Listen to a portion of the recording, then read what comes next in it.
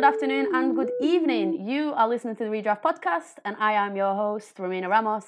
And as always, I'm joined by my good friend, Will Stevenson. How are you doing, Will? I'm all right. Yes, internet gremlins quashed for now.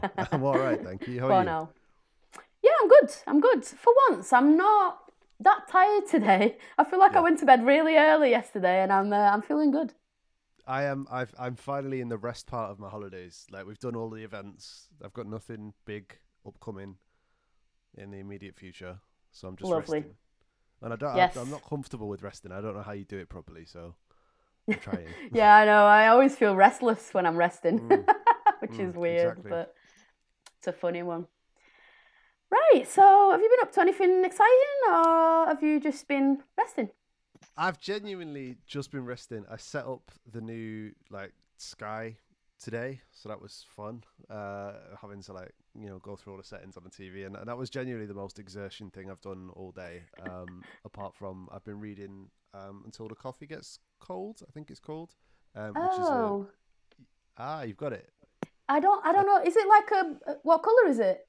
It's like white and green. Yes. Japanese author. Travel. Yeah, it's beautiful. Yes. I haven't read that, but I either have it or it's on my list because I always see it in Waterstones and it looks good. Yeah, it's really nice. I'm about halfway through it at the minute, and I'm gonna try and finish. It's only short. It's one of them where you can finish it a day or two. So yeah. It's a very lovely, beautiful story so far. So that's been nice. Very nice, very nice. What about you? I haven't been anywhere, but I've been doing some work. I've been working on new material. I haven't written any actual poems, but I've been mapping out what my new project is going to be, which is exciting. And on the side of that, I have been turning some of my unpublished poems that I don't plan to publish anywhere into mini zines, digital zines. So I've been doing some drawings to go with them and stuff like that. I'm working on counting sheep at the minute. I don't know if you've heard me perform that. I think I've done that at Switchblade actually.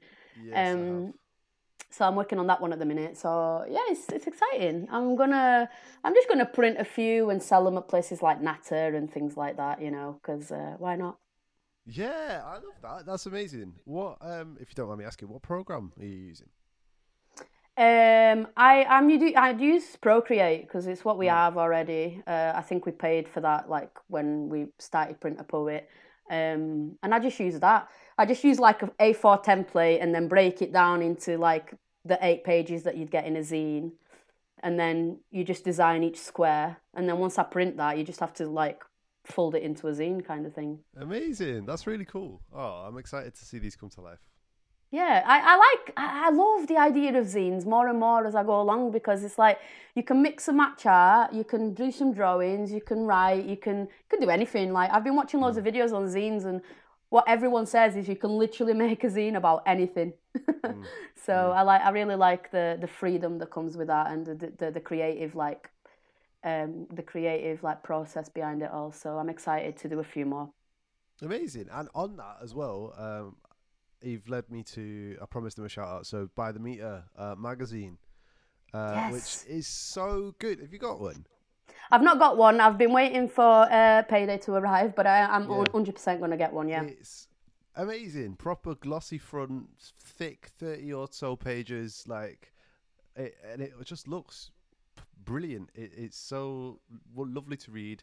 Nice focus on Blackpool, so it's not all sort of Manx and people I know, which is nice to get away from reading about your friends, which is odd, but it is nice to see everyone's. Alaria's in there, Lisa's the cover star, so lots of previous redraft guests, and they do a little focus on Switchblade as well, which was very nice. So yeah, it looks amazing from what I've seen online. It looks like a proper magazine, and we need more of that with the arts because you don't get many. You go into places like WH Smith and things, and you have magazines about all sorts of things, but you don't get much on writing and art and performance and all this stuff.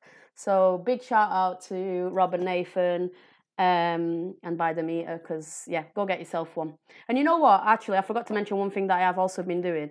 But it's given me a kickstart to see by seeing that online. I've actually ordered a starter pack and it should be arriving tomorrow. Because I think I'm going to launch my own. It's not a magazine though. It's going to be a newspaper. I've got a starter pack coming tomorrow, kind of like the one you've done with your friend. Was it Zoe or someone? Emily. Yeah. Kind of like that. Yeah, it looks like that, but it's all just going to be new writing, interviews, things like that. Yeah. That's my plan. But I'm going to get the starter pack and see how that goes. But yeah, I'd love to just something. You know, I just want to Amazing. create shit. Nah, of course that's the best part, right? Yeah, exactly. know what I mean? Yeah. Yeah, that sounds amazing. Yeah.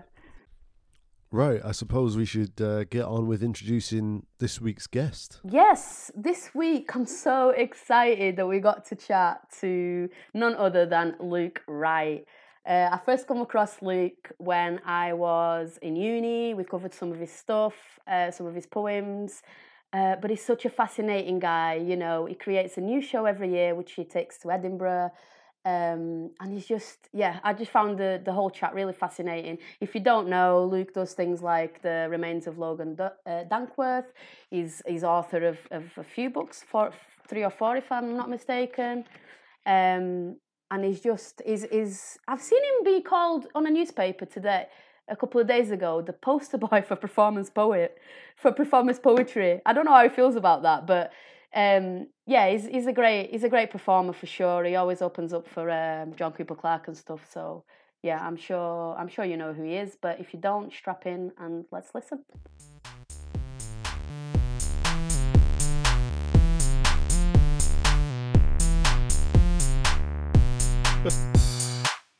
There we go. So we are coming to you sort of semi-live from the Edinburgh Fringe with Luke Wright. How are you finding the Fringe, Luke?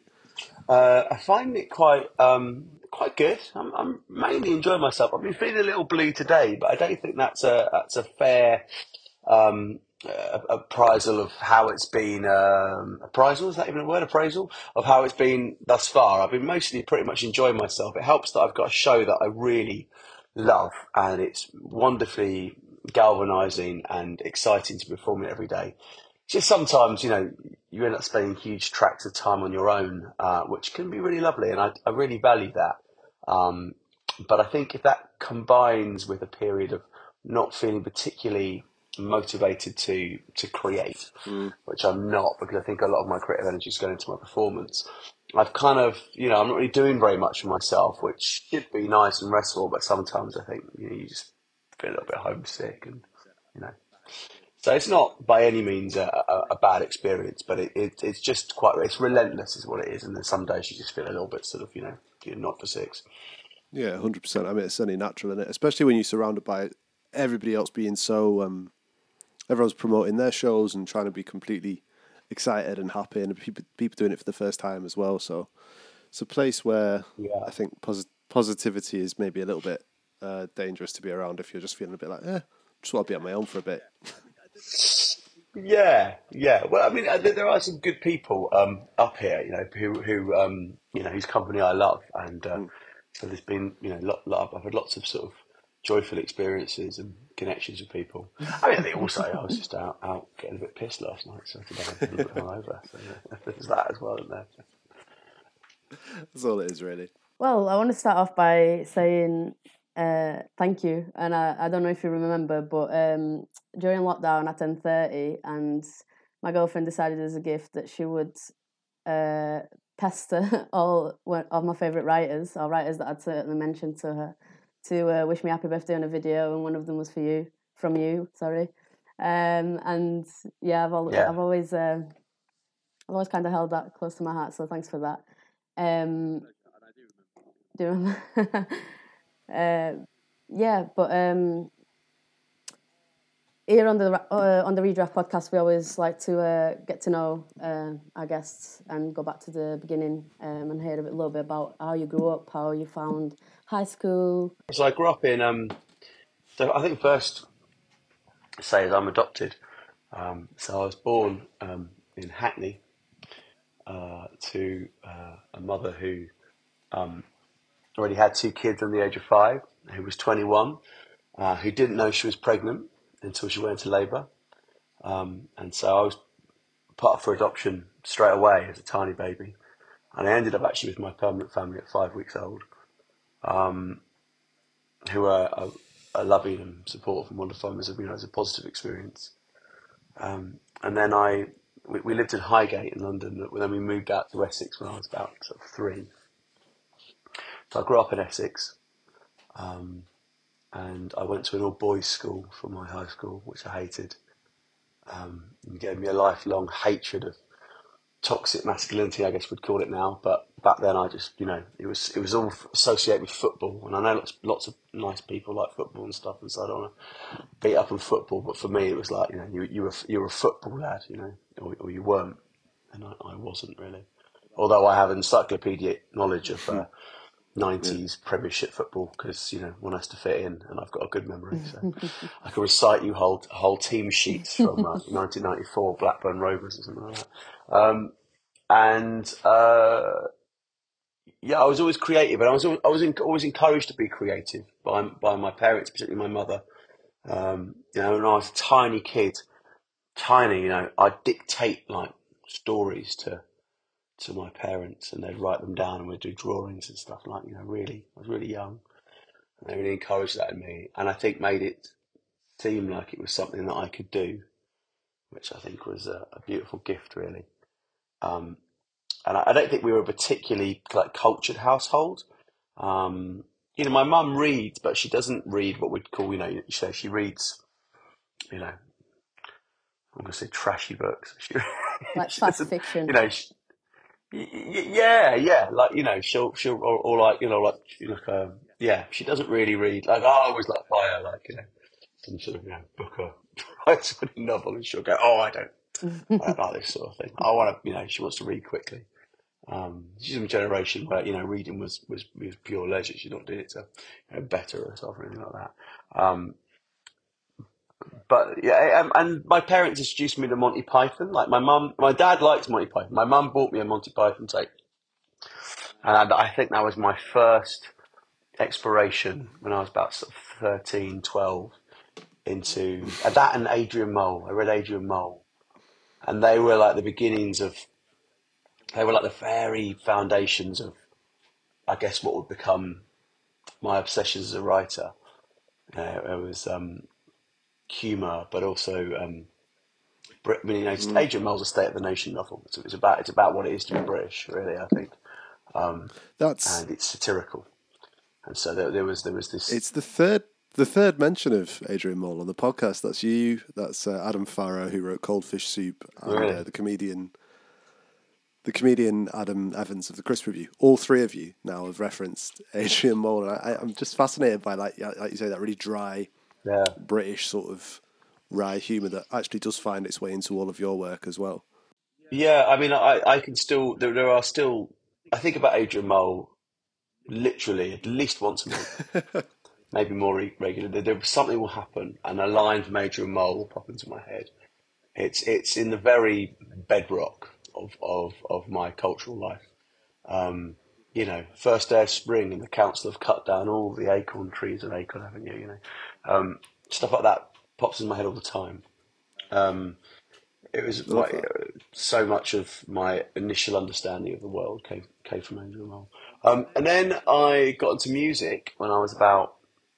I mean, I liked music when I was 7. I liked pop music. I liked stuff like I like the London Boys and Bros and that sort of stuff when I was like a little kid.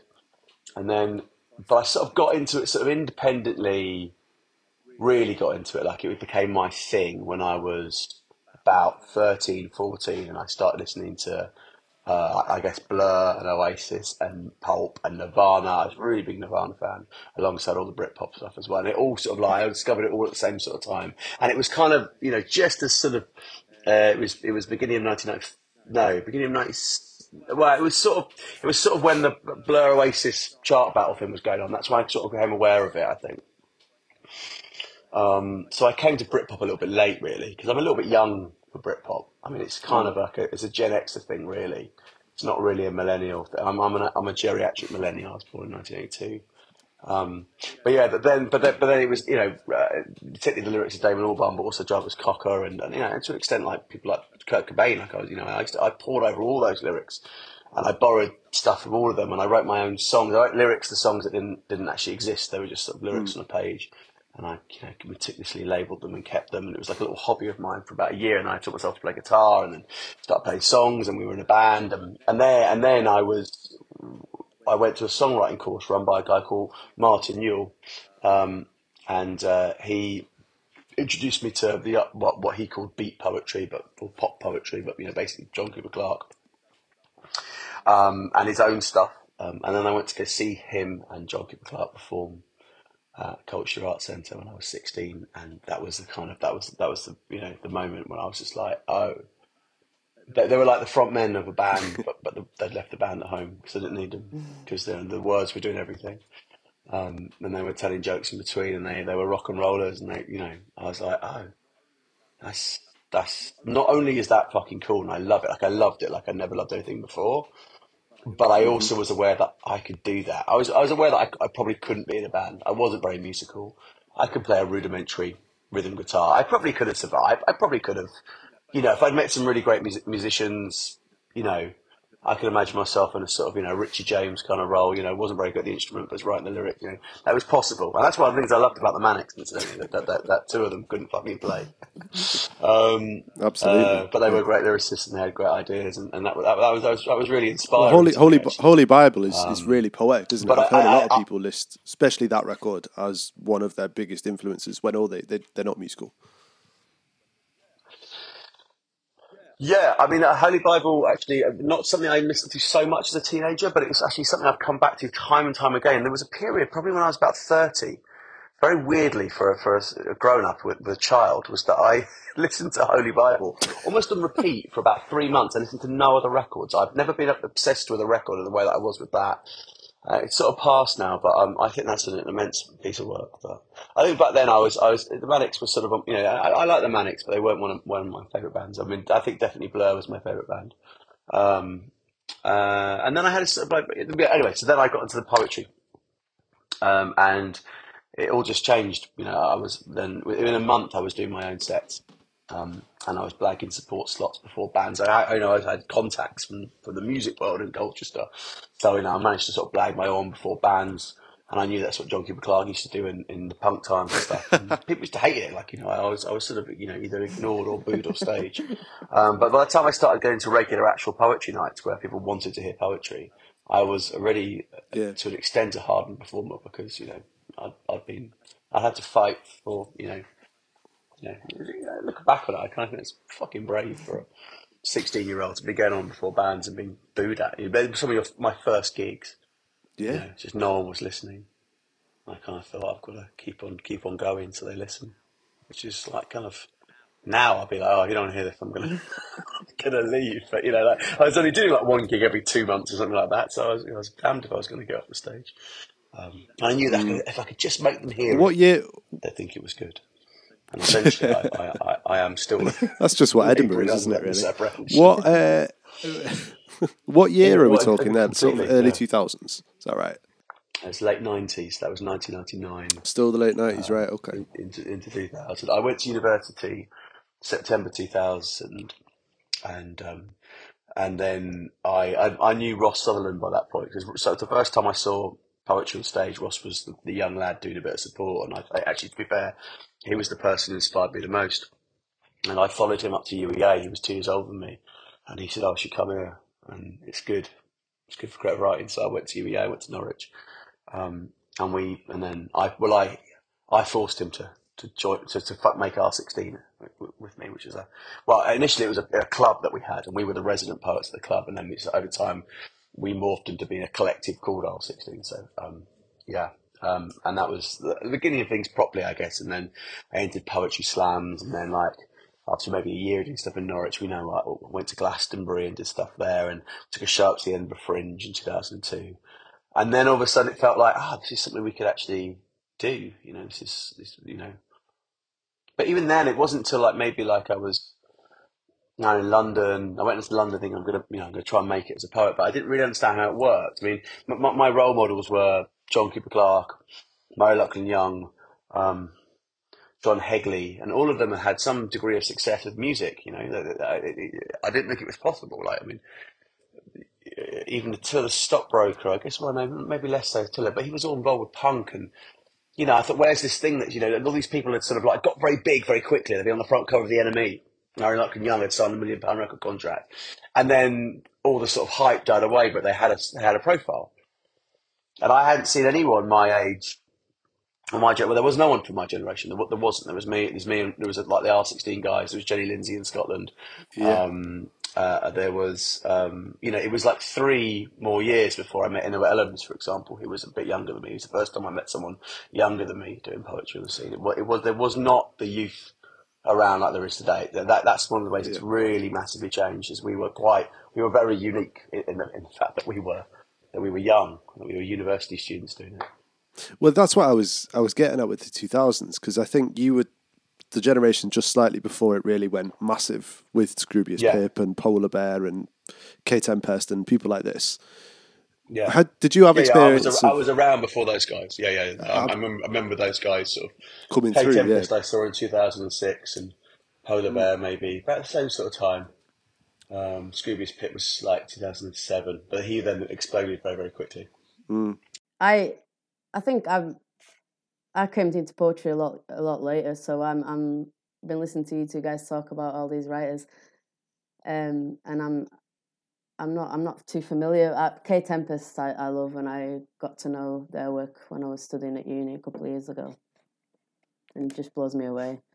But yeah, I was just listening, and I wasn't about to if you was. Yeah, well, one of the interesting things that happened around that sort of time. Well, I just think about K Tempest. It's like one of the big differences. So back in the sort of like, I guess the late '90s, very early 2000s, we'd go from town to town. There'd be a poetry night in Bristol or one in Brighton, or and you go down and do it. And every town you went to, every city you went to, had their own sort of style. And generally what would happen is there was one person who was a bit better than everybody else, and everyone sort of looked up to them a little bit, and there was that they sort of moulded that style. There was a voice. There was a Bristol voice, there was a Brighton voice, there was a Manchester voice, there was a Norwich style. We had the R16 style was that. And then then later on, as you fast forward to like 2010, everyone sounds like K Tempest, because by then we've got YouTube and this viral videos, and I think that's what it is. There's loads of people out there, but they just need to be able to see. Everyone needs to be shown the way, basically. And I think YouTube more than anything else is what has enabled spoken word to flourish, because YouTube is spoken word is ideally suited to YouTube. And this is someone who's never gone viral or anything like that, but so people have, but then and it was amazing to see like a young a 16-year-old Geordie lass like clutching her stomach and doing the K Tempest thing, But in a way, there's always that, there was something quite romantic about being able to go from town to town and seeing how these little scenes had developed in their own little pockets and in isolation like that. But I think Kay was probably the first. Well, Scroobius Pip was probably the first person to go sort of big from my generation, and then K Tempest not long after, and then Holly McNish after that. I just on what you said there, I have to agree, because I was a chef for 10 years, and then after that, that's when I decided that I was like going to writing, and I've always written, obviously, but take it seriously and learn the craft and stuff. But never thought about performance. Like, it was just I was studying it, so it was all page poetry and stuff like this. But it was YouTube that helped me. I found a channel called Button Poetry, and it was all slams and all over in America mainly. There was all slams and American poets, performing, and it really opened up a whole new world to me. And that inspired me to go to my first open mic and read my own stuff out and stuff like that. So it's I think I'm of that age, even though I am a bit older than that. But I think because I came into it so late, I am of this age where I've been influenced by online poetry a lot. Yeah, I mean, it's great, isn't it? Because you can, all of a sudden, you can hear a poet from New Zealand read their stuff and be aware of their. But there was this sort of. I remember some of the poets from Canada coming over in sort of 2004, 2005. That was very exciting. Again, that would have been, because YouTube's like 2005, and no one's really using it till maybe like 2006, 2007, really, successfully. So it was kind of a watershed moment, really. But I don't think we realised it was happening when it was happening. Really, I think it was just something that it's easy to see in retrospect. I wanted to talk about a couple of things about publications, about shows, but firstly, I'm a teacher by day and poet by night. I want to talk about education because weirdly, I taught Ron's knockoff shop last year in Bolton, which was fun. Oh, that's nice. In Bolton as well, great. Yes, so they enjoyed it. I think it took a moment to wrap their heads, so you had to play it a couple of times and stuff. But I just wanted to tell you that they enjoyed it. But more excitingly, for me, this was when I was talking to Romina about booking you. I was like, oh my God, he did the unseen poem, which for me is like one of the most exciting things, possible. Oh yes, well this year in May, yeah. Well, I mean, I didn't know they were going to do that. The first I heard of it is that I had kids on the internet saying you were my GCSE papers down. Wow, I was like, no, not me.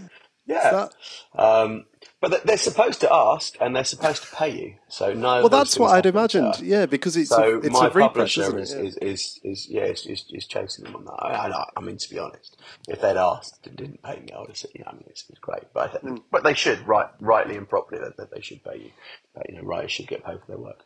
I'm fortunate in so much as that I don't. My publication is not my main income stream. I make my money from performance primarily. But that was a very cool moment. That was very cool, especially since it was paired with Vernon Scannell. So it was a poem of mine for the people who are listening at home. It was a poem of mine called Swoon with Aidan, aged 4, which is a poem about taking my 4-year-old son swimming, and it's a sonnet, in fact. And Aidan has autism, and he really struggled with lots of stuff when he was growing up.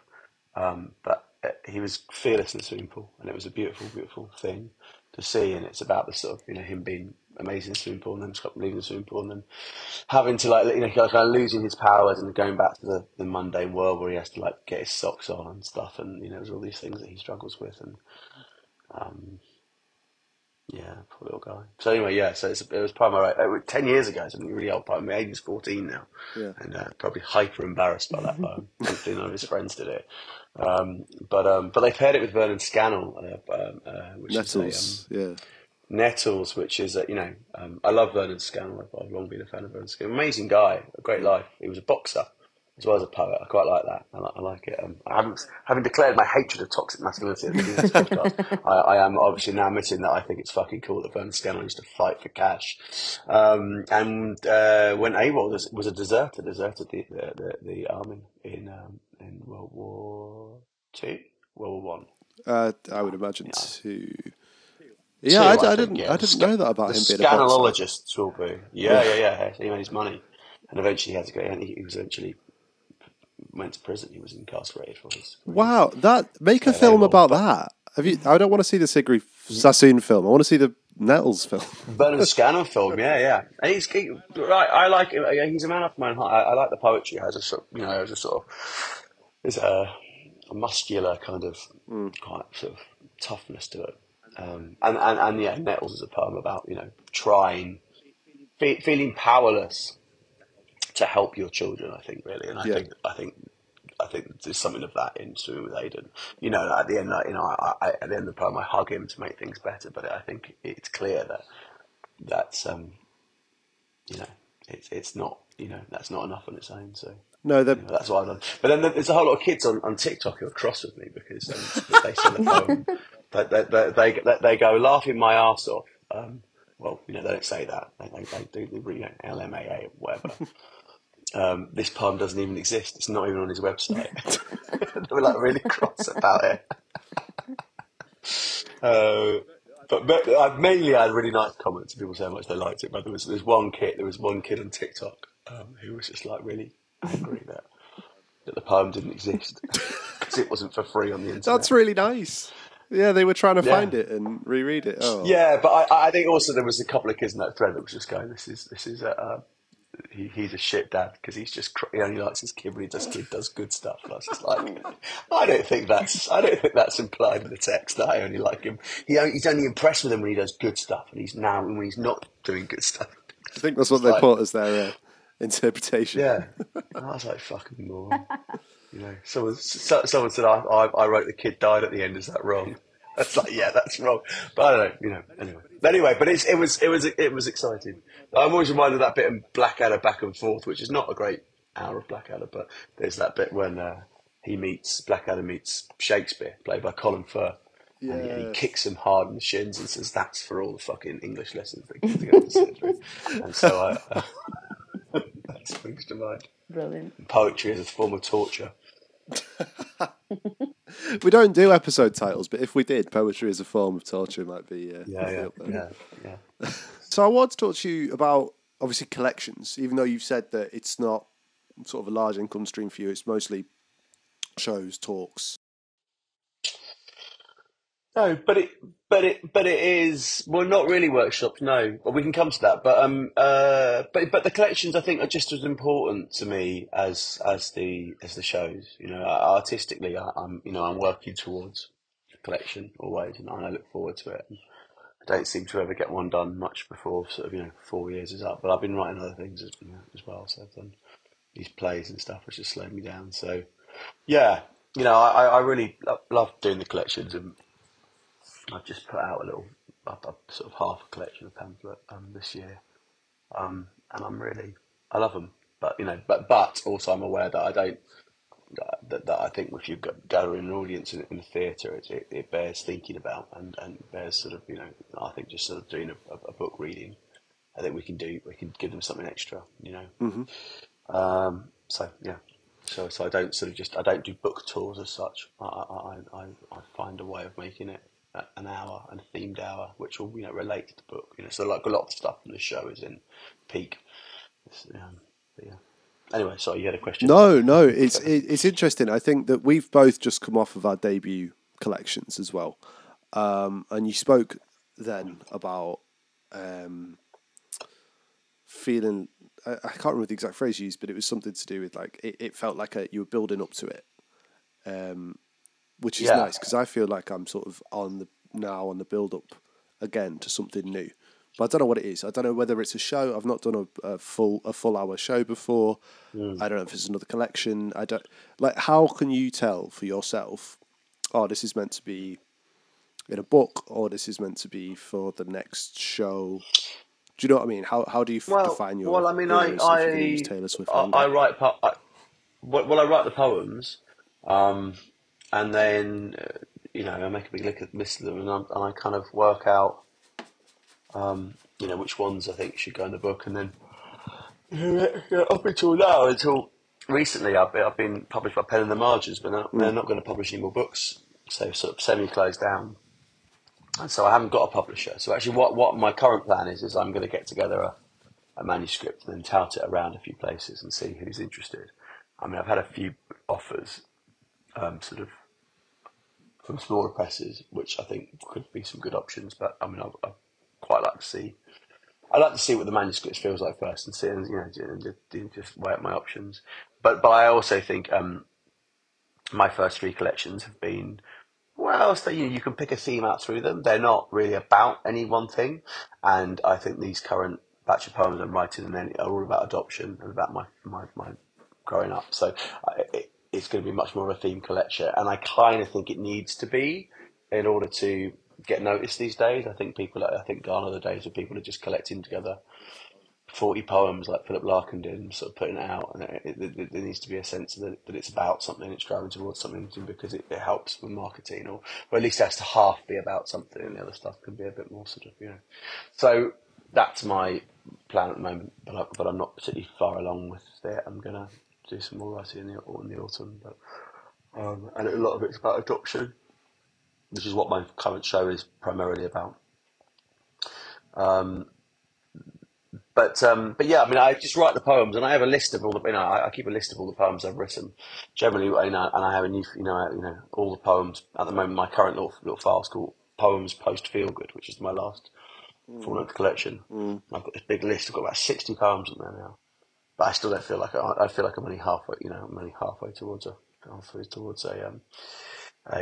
collection. So yeah. What does writing time look like to you? Do you is it quite hectic? Do you write whenever it comes to you, or are you quite regimented? And I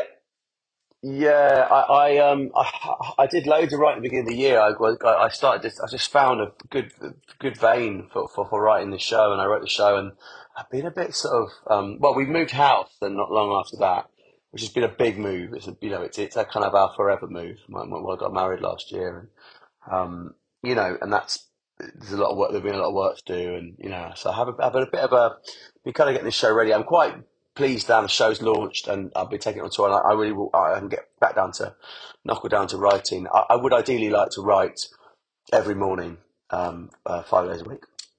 That's what I should be doing, really, unless I'm travelling, in which case I can give myself time off. I should be, if I'm at home, I should be writing, and that's what I was doing most of last autumn, and then into the beginning of this year, and it felt good.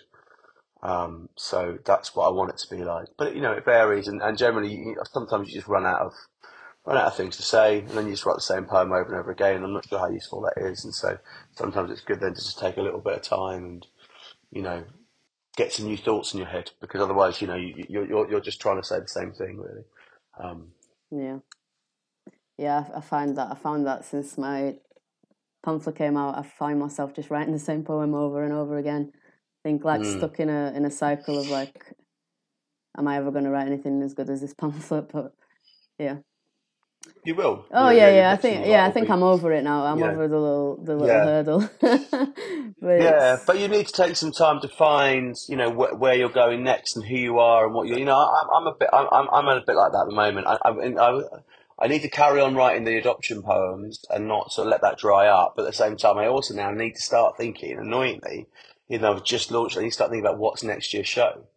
Like what's going to be. What am I going to tour next year? What am I going to take to Edinburgh? What am I going to tour? That's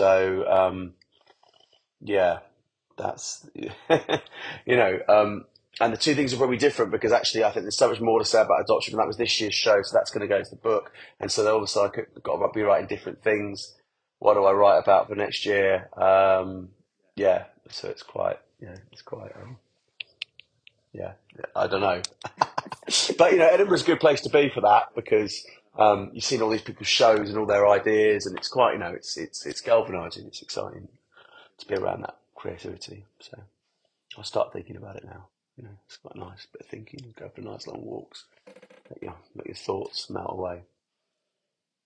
Yeah, I can imagine. Do you feel a pressure? Sorry, I was just going to say that I can imagine being surrounded by all that creativity, kind of like just pulsates through you and makes you can't help but create.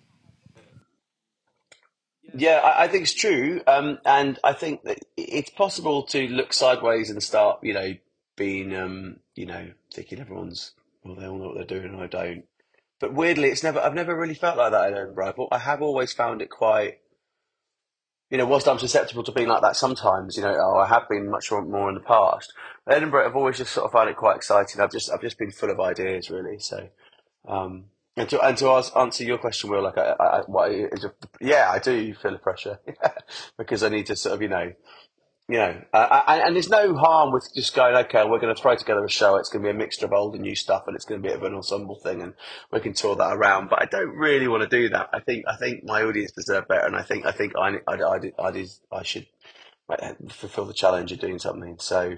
The great thing about poetry is people do also want to hear all the old stuff as well. They want to hear poems that they love. I think it's true. If you went to go watch, you went to go watch a poet, you'd want them to read that, some of your favourite ones as well as getting the new stuff. So I think you can always maybe take some experiments for an hour, or 45 minutes, and then the second half you can do like your old favourites, and I'll do Essex Lion or one of those poems I've done to death, but poems that people they genuinely ask for. So I think it's great. It's great to be able to do that. Sort of often somewhere between a comedian. You can never do an old joke. No one wants to hear that, and a band do. They only want to hear the old stuff. So it's a bit of both. Is good. Yeah, absolutely. Yeah. Well, interesting to know about the writing process for you. How much does it change when you're writing poems and when you're sitting down to write the shows? Well, I mean, a show like this current show is, it's a show of poems. So you start by writing the poems as and when the ideas come, and then when you start to see a shape emerge, and then you sort of need to start writing. Second half of this show was all written in order, actually. Day after day, I'd be like, right, one poem, the next poem, next poem. Oh, wow. That was really cool to write it like that, because it was all sort of telling, one story. It's got quite a strong narrative to it. This. Um, and then so previously when I wrote stuff like Johnny Bevan or Frankie Barr or Logan Dankworth, those three sort of first plays I wrote, they were just I was just that was my work, and I'd come back to it whenever I had time to write, and I'd just slog and try and get them. I look back to my diaries and I've got to write another scene today. I've got to get one more scene done. So I wrote the scenes a bit like poems, really. But yeah, it's about clearing space, really. So often Mondays are they're a fucking waste because you're trying to clear all the admin off your desk and be able to get on with it. But once you've done that, then generally I do like to try and sit down. I work best in the mornings. I'm a morning person. I've got lots of morning energy. At this sort of time, what are we now? Like almost 6 o'clock. I'm fucking done. Do you know what I mean? Like, I'm ready for my bed. I'm going to go watch Oppenheimer tonight, and I suspect I might fall asleep. Right. So I'm going on Thursday, Very but long. at 9 o'clock. Do you know what I mean? Like, It's going to why finish have I at agreed midnight. to do that? Yeah. Yeah. I'm only going at 7, so yeah. Well, no, I'll finish at 10. Right. Okay. There you go. Yeah. Still too much. We're old people. Yeah. So we are going to start to wrap up shortly. There's a couple more things that I want to talk to you about. First one is that you're going on tour this winter, quite an extensive tour.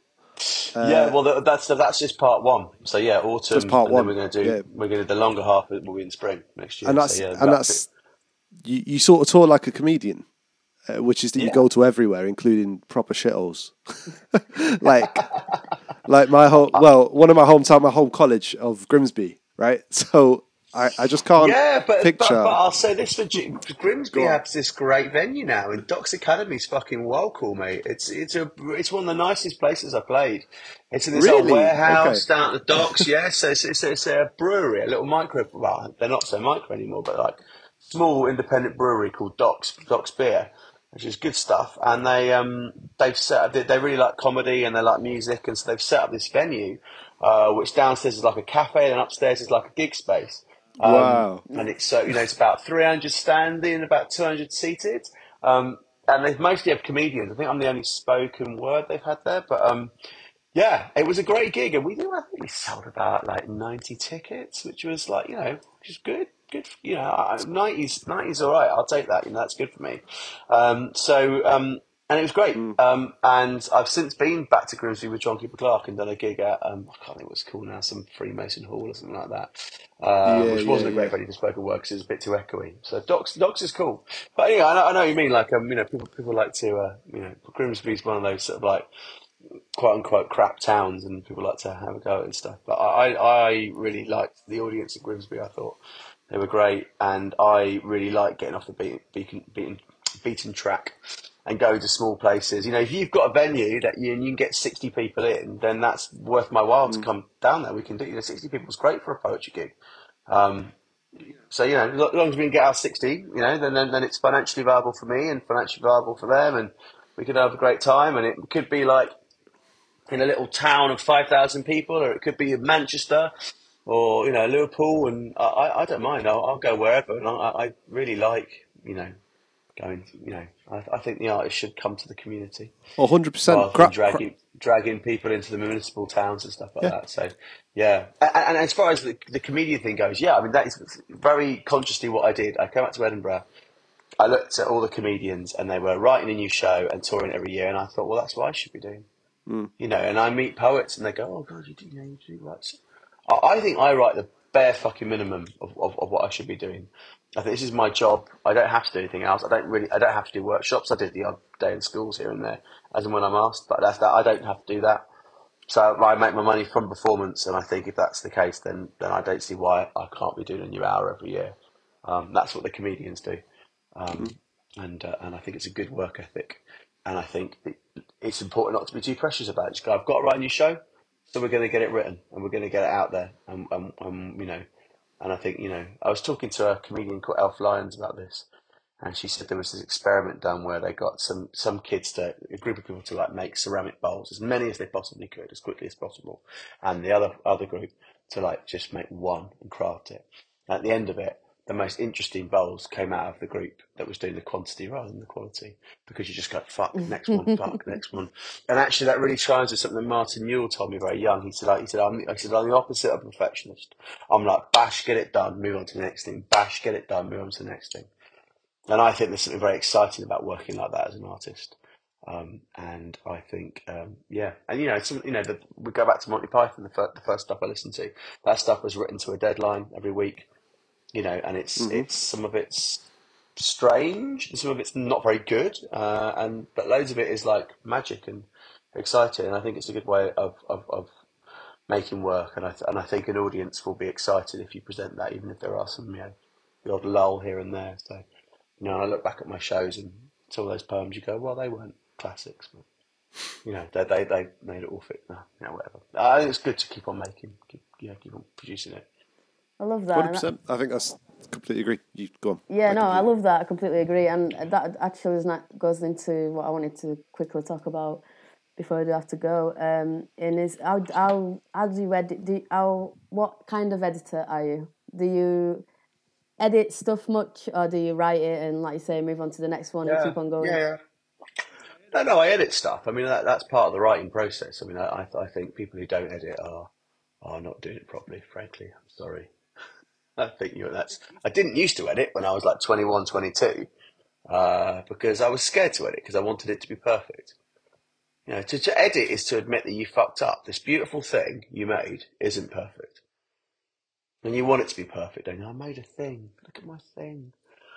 But, you need to be able to go, okay, that thing wasn't very good. So my editing process now is I work an awful lot with a writer called Kate Clancy, who is a very dear friend of mine. And a wonderful editor, and it's really good to have. And throughout my career, I've always had people I feel comfortable sending stuff to. And Kate's great, and she's really good at just putting a pen through some stuff, or just rethinking and going, "Oh, actually, this should be the opening line of the poem." I'm not bad at doing a fine, line edit on my poems. I'm a good line editor, and I'm a good line editor of other people's poetry as well. I feel like I'm really good at that. What I'm not very good at doing is reimagining something. And Kate's very good at just going, no, this poem is backwards. It should start here, and then you go, oh, I hadn't thought about that. I don't always agree with what she says, and I don't always take on her advice, but that's my starting point. So maybe I'll do a few drafts, then I'll send to Kate, and I'll do a few more. And sometimes I'll send back and forth with her for a bit. And some stuff, so there are, like And I Saw England, my poem about being attacked by a swan, but also that's sort of kind of about empire. There are, I think, there is an And I Saw England 14, which is, I've done so many drafts on that. But then quite a lot of other ones have like 3 or 4, and then there'll be little edits in between, but they weren't worth saving as a separate draft because actually it's so obvious that change. Like, of course I'm going to change that. I'm not, I think generally you save when you're doing something a bit sort of heart and mouth that you think you might regret. So there's always a number. There's always a number after a poem. Yeah. What about your shows that haven't just been like a show of poems? Have you sort of workshopped them or any performed them around? The plays.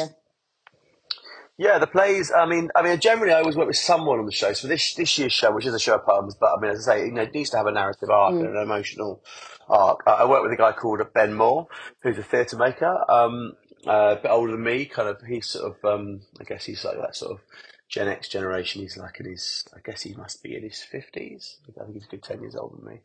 But I like Ben's work for a long time, and he's very different. He's very sweet, very, he kind of he's gentle, like John Hegley or Rob Orton or John Osborne. He's one of those sort of, he's very different to me. Well, I think I'm not sweet. I'm a bit hard-edged and a bit of a cunt.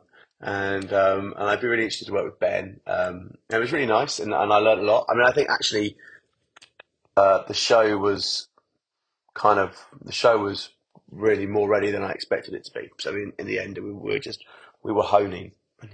But I have, when I worked on the plays, I've had directors. So I worked with a guy called Alex Thorpe on the second 2, and a guy called Joe Murphy on the first one. And they did dramaturgy with me. So particularly on Logan Dankworth, actually. Logan Dankworth was, I think, 11,000 words long, and we got it down to 8,000 words. We just literally cut out line after line after line after line after line. That was a really brutal edit, but I tell you what, that was so beautifully pared down by the end. There's so much stuff that didn't go into it. Almost half the play didn't go into it, and that felt good. That felt like that felt proper. I think it should be more like that generally. I think we need to. We speak with that phrase, "Kill your darlings." Yeah. You need to. The more you kill, the better something gets. You need to be unemotional about this stuff. You want it to be the best it possibly is.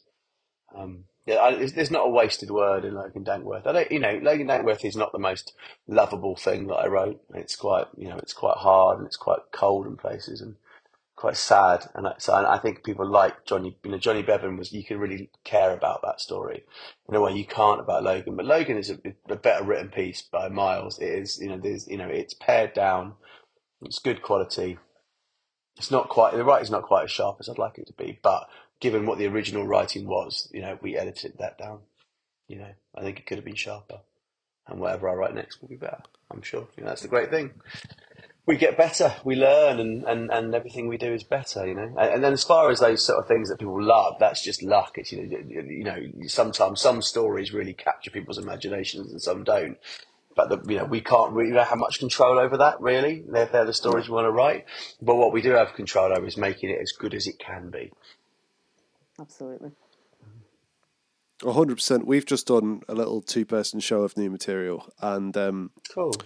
All of the poems that I did, the ones that people responded to the most, were the ones that I thought that were the most throwaway, which is just really. It's really strange to wrap your head around that fact. It's like, yeah, but what about that one? And you go, no, yeah, that was all right, but that was, it's weird. Yeah, I felt the same. Yeah, well, did you have the same feedback? Yeah, I felt the same, but it was funny because you were the only person that mentioned the one that I thought was the one, the best one. Everyone else. That's why we work together. Yeah, absolutely. Sometimes, though, I mean, we're so convinced that the one that we love is the best one, we don't really care what the audience think. I have this thing where, why do some poems become staples of my set and other poems just remain within a show and never get done again? And actually I think, or why does some stuff gets put into your set and put centre stage? It's always my opinion, really. If I really love something and think, I fucking got something here, then I will just fast forward it to the front of the set. Now, I don't know, because often those ones aren't the funniest ones. It's so easy to tell sometimes when something's funny. And other poems just take years to mature. So, so there's a poem I've got called Judge Crush, right? I wrote it in 2016. I wrote it at the same time as I wrote a poem called One Trip Bishop, and I love One Trip Bishop. It's silly, but it's got a real heart to it. And Judge Crush, I thought it's silly. It's a silly poem, right? And I performed them. One Trip Bishop went down, you got, and then Judge Crush was like, it didn't go as well. And I thought, well, that's the way of things. So I was really pushing that agenda. But then I needed a fun, silly poem to do in my 2022 show after lockdown. And so I was like, I've got Judge Crush, I'm going to brush it. I was writing nothing funny at that time. I was too depressed. And, so I put Judge Crush in and I got so good at performing it. Like, it was a poem that I realised that actually, it requires a massive performance, like a fucking huge one. Like a performance that took me 4 years to get good at doing, and actually that poem fucking slays. It's a stupid poem. It's not a very meaningful poem, but it slays in a live set. I can do it at a late night cabaret. I know, and it goes way better than One Trip Bishop, which I know is a bit better poem. So sometimes, and also like something like Spad, which is in my current show. That's a poem I wrote in 2015. I never performed it. I did it once and I didn't do it very well and I got no response. No one laughed at any of it. Wow. And now, it absolutely kills. And so actually I think so much of it is about A, your confidence in it, and B, just how well trained you are to really sell it. And actually I realise now that actually the more pagey something is, or the more complicated it is, the more it is a performance poem in a way. Because the real performance poems don't need to be performed at all, because they fucking perform themselves. And actually the hardest poems to get right on stage, and you can, I've done most of my show at the moment is what I'd call page poems, right? They're not long, they're subtle, and actually in order to make them work, they require so much more performance chops from me than like a big ranty poem that just requires you to sort of fucking know it and get the timing right and stuff.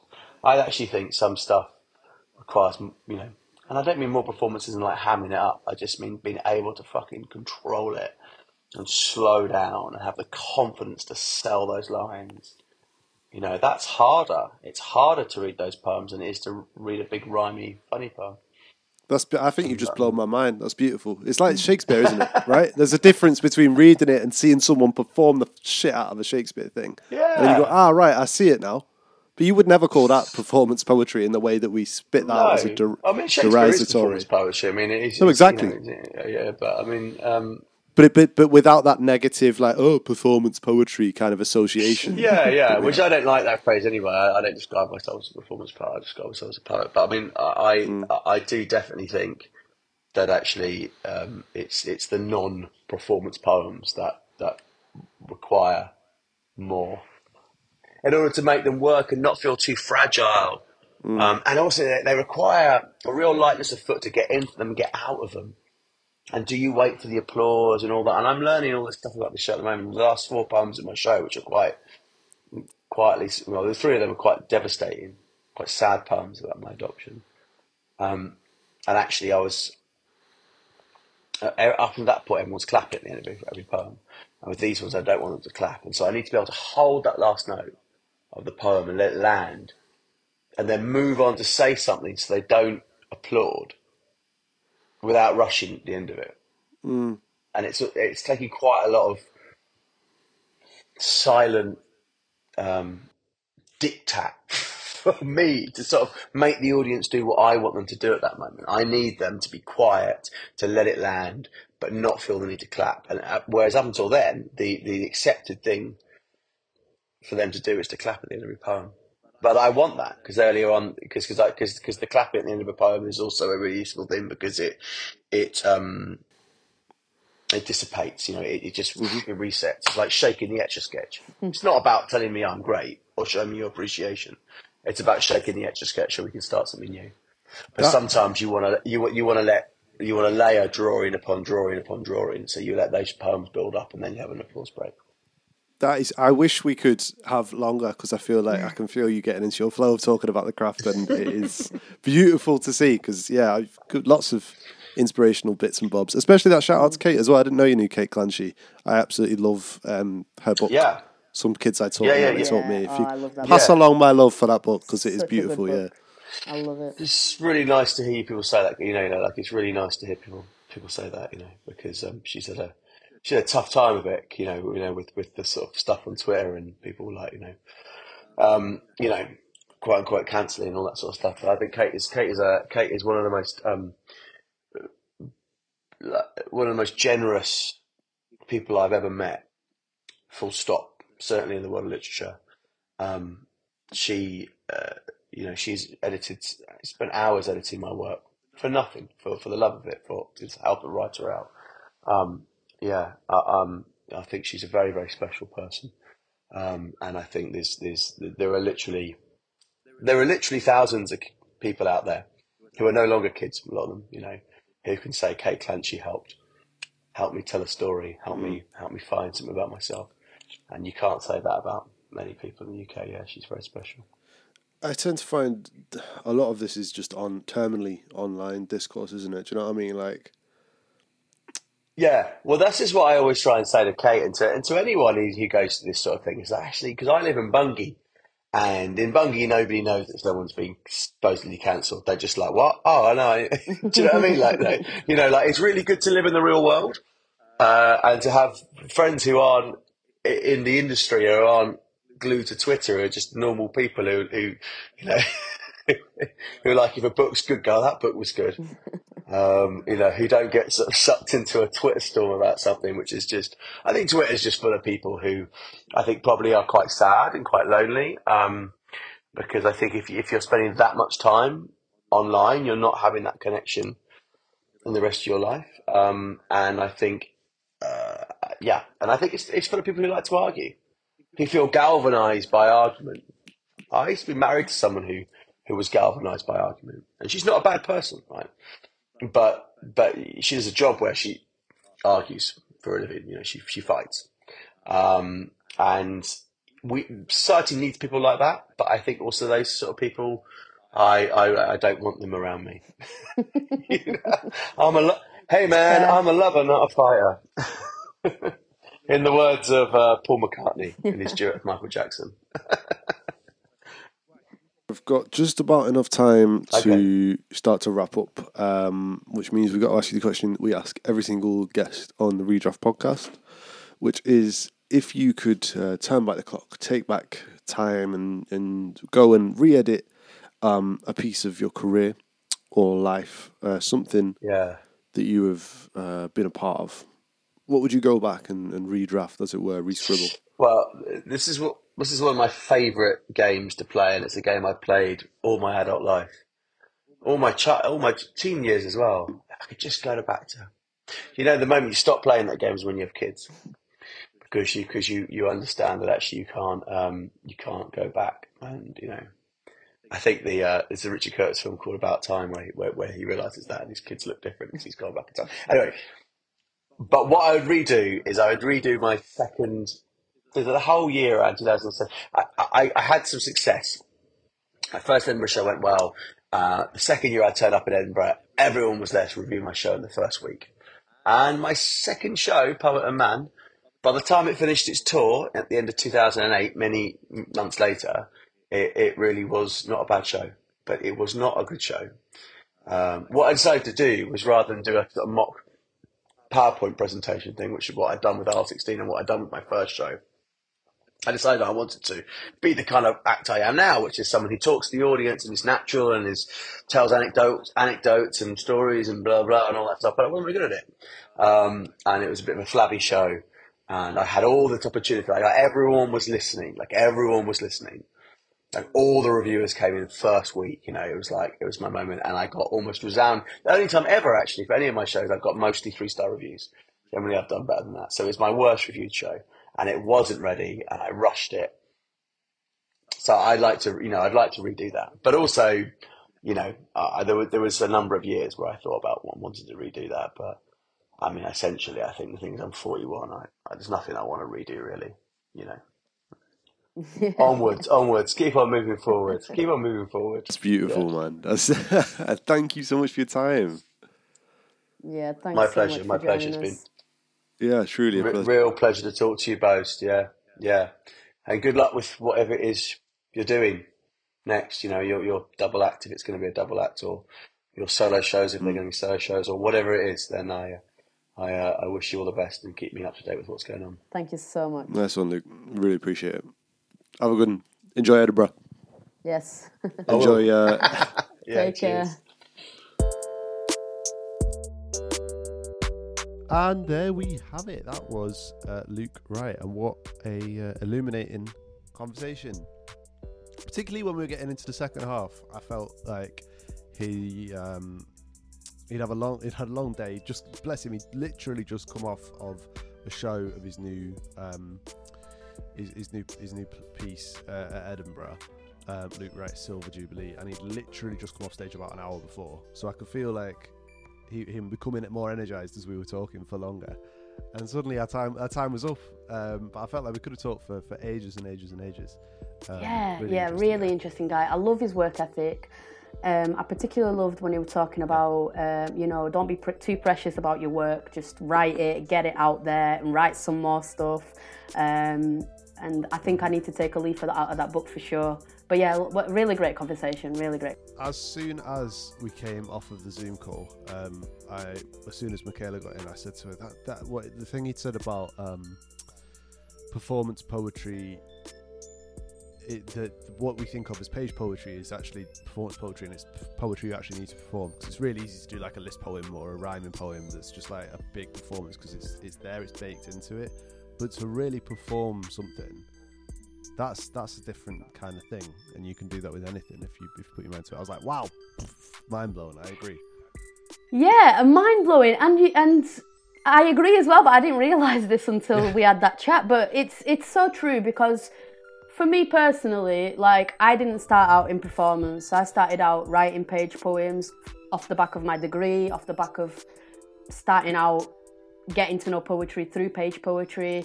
And I did feel like when I started to go out and perform my stuff, that I had to really work the performance because they weren't written to be performed. So yeah, he's bang on the money there, absolutely. Yeah, it was just, yeah, and it's nice. I think we've had a few of those conversations on this show already where you've just gone, wow, I had to change my opinion on my outlook on something to do with arts or something more, or a sort of more broader point. But yeah, really, really, really great perspective from someone who's been in the game for a long time, and yeah, you know what? It's strange because in the grand scheme of things, he's not that much older than us, is he? No, you know, he's like what 40, early 40s, whatever. He's not that much older than us. But when he was talking, I kind of felt like I was a lot younger than him because like he's been performing since before I even moved to England. You know, when he was like late 90s and stuff, I was thinking, wait, I was like a kid. I was like 10, 11, 9 years old. So he's a seasoned veteran in this game. Like, yeah, absolutely. And so humble and nice, and I don't want to get into all of this, but yeah, it's just someone who can really, you can see, has a genuine stake in allowing everybody to rise up together. Do you know what I mean? As a whole creative community, and someone who's still enjoying going to Edinburgh after 25 years or whatever it was. That I think is impressive. Yeah, absolutely. And it's something to aspire to just be able to create a new body of work every year, and always well received, always a good piece of work. It's so inspiring, yeah. Like, I'm blown away by our guests every week, but this guest was fantastic. We are taking a break from Natter for August, so we won't be holding a Natter at the end of August. We'll be back at the end of September, and that's because Natter is joining people like By the Meter, who we've mentioned at the beginning with a new magazine, Give Poetry a Chance all the way from Liverpool, and Verbose as well, Manchester. And we're joining Mike at the Mill at a new poetry festival in Lee, at Spinners Mill in Lee. It's going to be a fantastic day, and Natter's got a stage there. We've got a fantastic lineup. So that's on the 2nd of September, and for that reason, we're going to give ourselves a little break at the end of August, and we'll be back at the end of September with you. So keep your eyes on the Natter feed, on the Mike at the Mill feed, all the other organisations I've mentioned, and please come along if you're in the area because it's free. We've got Ilaria Passeri telling children's stories. We've got Lisa O'Hare, who's in Edinburgh right now, who was with us 2 weeks ago. She's going to be performing a show there for us as well. We've got Alicia, who's down at Camden Fridge right now with her show. She's going to be performing hers. There's lots going on. There's a makers market. There's going to be food. There's going to be all sorts of things. So if you are in the Manchester, Bolton, Lee area on the 2nd of September, come along. It's free. It sounds absolutely amazing. And you've got an exciting... Yeah, I wrote notes for this one. You've got an exciting Switchblade coming up as well. Why don't you tell people how they can get involved? Yeah, absolutely. So Sunday, this Sunday, the 20th of August. Oh my God, it's 20th of August already. Is Switchblade Sunday. We've got a special open mic format, where everybody who takes the mic will be competing for a headline spots for our September birthday event, where we celebrate Switchblade turning 4 years old. So it's an exciting one. Please come on down on Sunday and get involved. Give the open micers your support so they can really perform their best work. We're super excited about it. And that is it from us for now. So thanks as always for tuning in. Right, well, I think that's it from us then. I hope you've enjoyed our chat with Luke Wright, and we will catch you next week.